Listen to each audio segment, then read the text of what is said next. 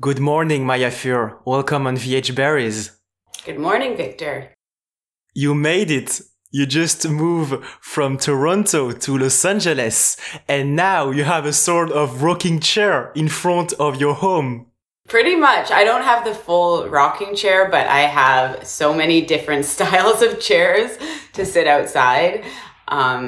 Yeah, it's so amazing having the sunlight and the warmth of the sun here. So I've actually, in my yard, I've set up sort of an office space with an umbrella, and it's kind of like vacation meets office for sure. So for you, Maya Fuhr, moving was the logical next step. It's a new chapter in your life. Yeah, it's a huge next chapter of my life. I have never lived in America.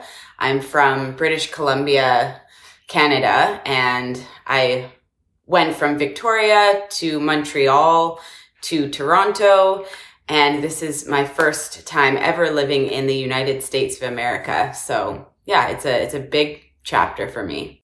That's great. And by the way, a new location also means a new weather and new inspiring talents living close to you. Yeah, no, totally.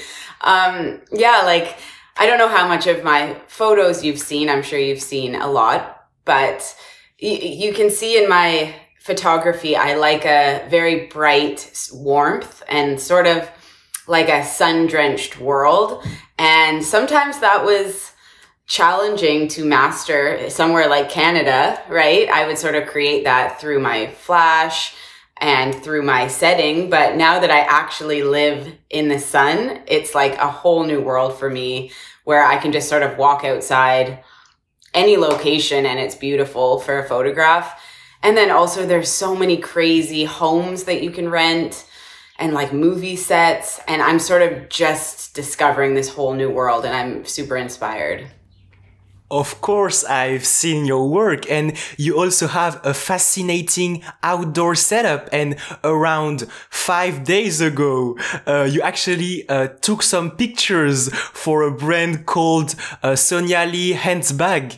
Yeah, I did. So Sonia Lee is a Vancouver purse designer, and her designs are like super industrial and well crafted. And she makes leather bags that are sort of like briefcases for women. Very powerful. So I took these purses and made a bunch of still lifes in my studio in my yard. And I used things like clay. I used all these like weird vases I had collected through antique shopping in LA. And yeah, the shoot was really fun. I'm excited for it to come out. Exactly. I saw that you had an assistant, or maybe that was just a friend, who were holding two invisible ropes. Yeah. Fishing line. It's funny. Yes, I have a new intern named Milan, and yeah, he's great. We've been working together now for 2 months, and yeah, he was holding the fishing line with 2 clamps over top of the purses, so it made a visual that they were floating in space. So you are known, Maya Fuhr, for portraying the unconventional, things that we wouldn't expect. You're photographing models in a vulnerable place. And how did these original ideas and concepts came to your mind? Well, how did it come to my mind? Well, I really have always been curious about people. And I think when I was younger, like 16, 17, I would notice there was a different kind of connection that I would experience when my camera was in front of my face. And maybe that's partially because I was having a hard time connecting with people when I was young. But also, like, the camera really creates this space of vulnerability and for people to really be seen. And I started by just photographing my friends, bringing my camera to parties. It was a great way to meet people. And then, yeah, one of my first series was for Vice magazine. It was called Garbage Girls. And this series was a documentary series photographing young women. A lot of them were my friends in their very messy bedrooms. And of course, because they were in their bedrooms and surrounded by their things and everything that makes them comfortable, they were very vulnerable in these photographs. And it sort of like happened as it's been like a process where people would see my photographs and I think really appreciate the vulnerability in the photographs. And then the fashion world had this like moment of being like, hey, why are we shooting models posed and all artificial? You know, why don't we get people like Maya Fuhr to photograph the models in a sort of real way, in a way that we can relate? And I always think, you know, if you can relate to the photographs of people wearing the clothes, then maybe you'll want to wear them yourself. That's fascinating because you said that with film, it's a more intimate experience, but I can also add that you're not only using film to get intimacy, because you're a big enthusiast of the zoom features to capture very close elements and details and isolate them. Yeah, so I use a macro lens on my Hasselblad. So it's still film, medium format film photography.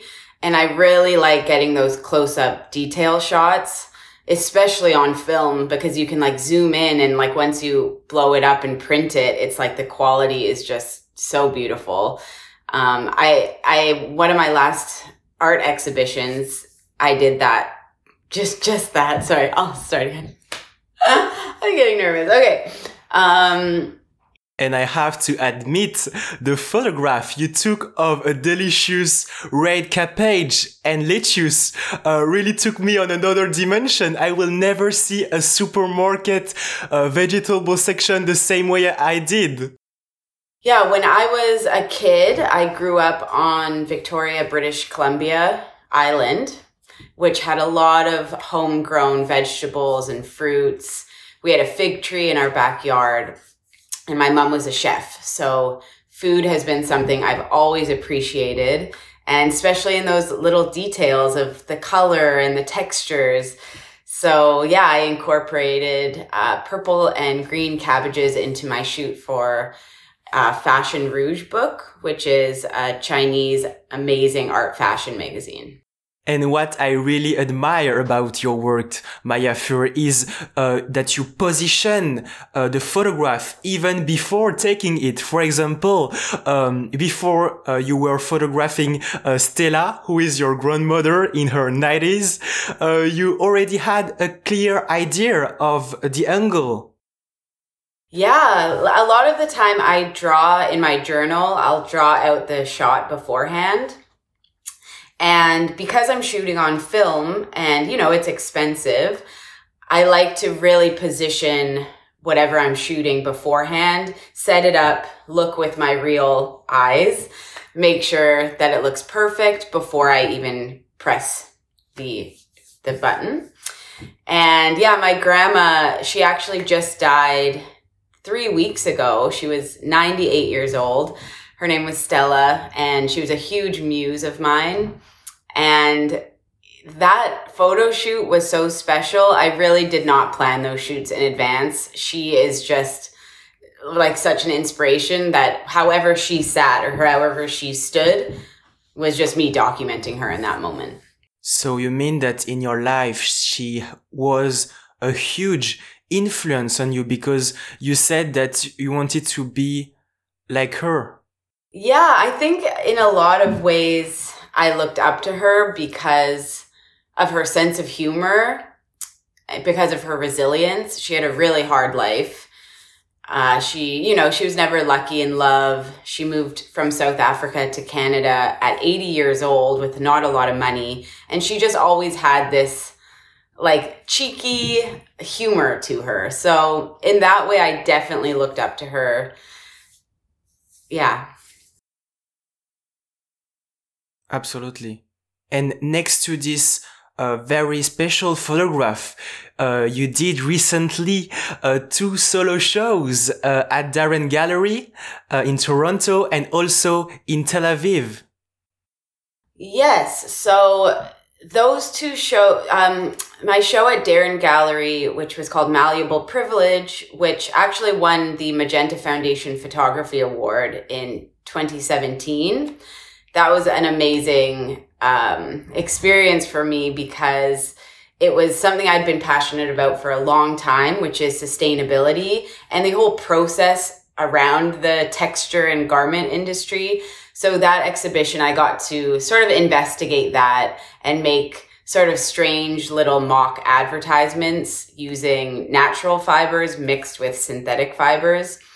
And yeah, I won the award that allowed me to continue that project because they gave me some money to sort of continue this investigation. And then I had another solo show, December 2020, right before the pandemic, which I'm like so thankful that I was able to have an in-person show last year. And that was continuing that series. I had a show called Textile, and I explored with some 3D sculptures.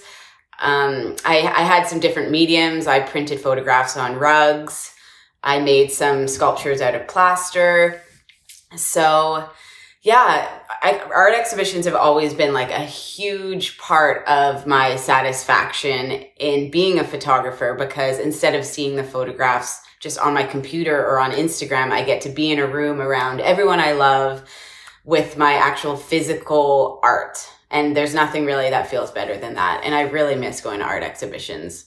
And Maya Fuhr, I also believe that you embody the idea of freedom, because sometimes you use a bit of provocation because it's part of one of the purpose of art. Yes, sometimes I'll photograph my models in a provocative way. It really doesn't feel provocative while I'm taking the photograph. I mean, it all depends on my subject, but a lot of people really feel, like expressive or comfortable enough with their bodies where they want to show that side of themselves. And I'll never photograph a person unless they sort of bring it up themselves, or they're feeling inspired to show like a more promiscuous or whatever side of themselves.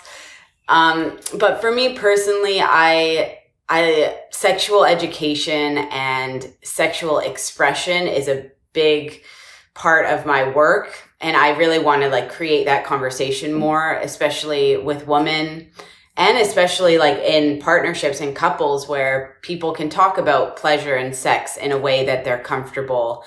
And I started actually shooting porn stars. I guess it's been like a year and a half now. And I shoot them for Brazzers. I usually don't shoot them nude because the photographs usually premiere on a magazine, like Paper Magazine or Office Magazine. And it's really about the porn star and about their personality and about their journey. And I love to interview them or talk to them about sex and pleasure. So a lot of the times they're actually fully clothed. But it's funny, like, I had a shoot about 2 weeks ago here in LA. We rented this real life pink Barbie house, and I shot these two porn stars, Ebony Mystique and Sophia Rose. They're amazing women. And I shot them. They arrived fully clothed. The person we rented the house from gave me a talking to at the beginning of the shoot, and she said, "No nudity, keep it classy." And I'm like, of course I'll keep it classy, And I was photographing them in this like 80s lingerie. It was very like tame. And then I just noticed the moments in between, like Sophia, took off her lingerie and was just standing there nude and stands there for a while. Like, she'll check her phone. And I'm like, oh, I love how comfortable these women are nude. And then of course, when the homeowner came back to check on things, it was right in that moment where Sophia was like fully nude. And I just laughed. Because so a lot of the time I won't actually shoot them nude, but they really are like comfortable with their bodies. And I just love that. This is funny you bring this up because you did this documentary work about this very special industry. So can you tell us about the process, how you got there? How did I get there? Well, I've been shooting sex workers for a while. I did a series about dominatrix in Toronto for Accent magazine. I have a lot of friends that are sex workers, so it's been just part of my work. And a couple of friends of mine in Montreal actually work for MindGeek and Brazzers. And I think just like through conversation about like how excited I was personally about porn and about sex, it kind of was like a perfect match for me to start shooting their porn stars. And I think it's really important to have females behind the lens and to also get to know porn stars in a way that's not just watching them have sex and, you know, hear about their life. Like, what are they all about? Like, what do they do for fun? I just shot one porn star who just through conversation, she told me was a nurse just 1 year ago. So like right when the pandemic hit. And she was like, fuck this. I don't want to be a nurse during a pandemic. Became a famous porn star. And just like those kind of conversations and like, would we know that story from just watching her have sex on screen? Probably not. But I love like the investigative, like curiosity behind these women. Thank you so much, Maya Fuhr. Thank you, Victor. It's been great talking to you.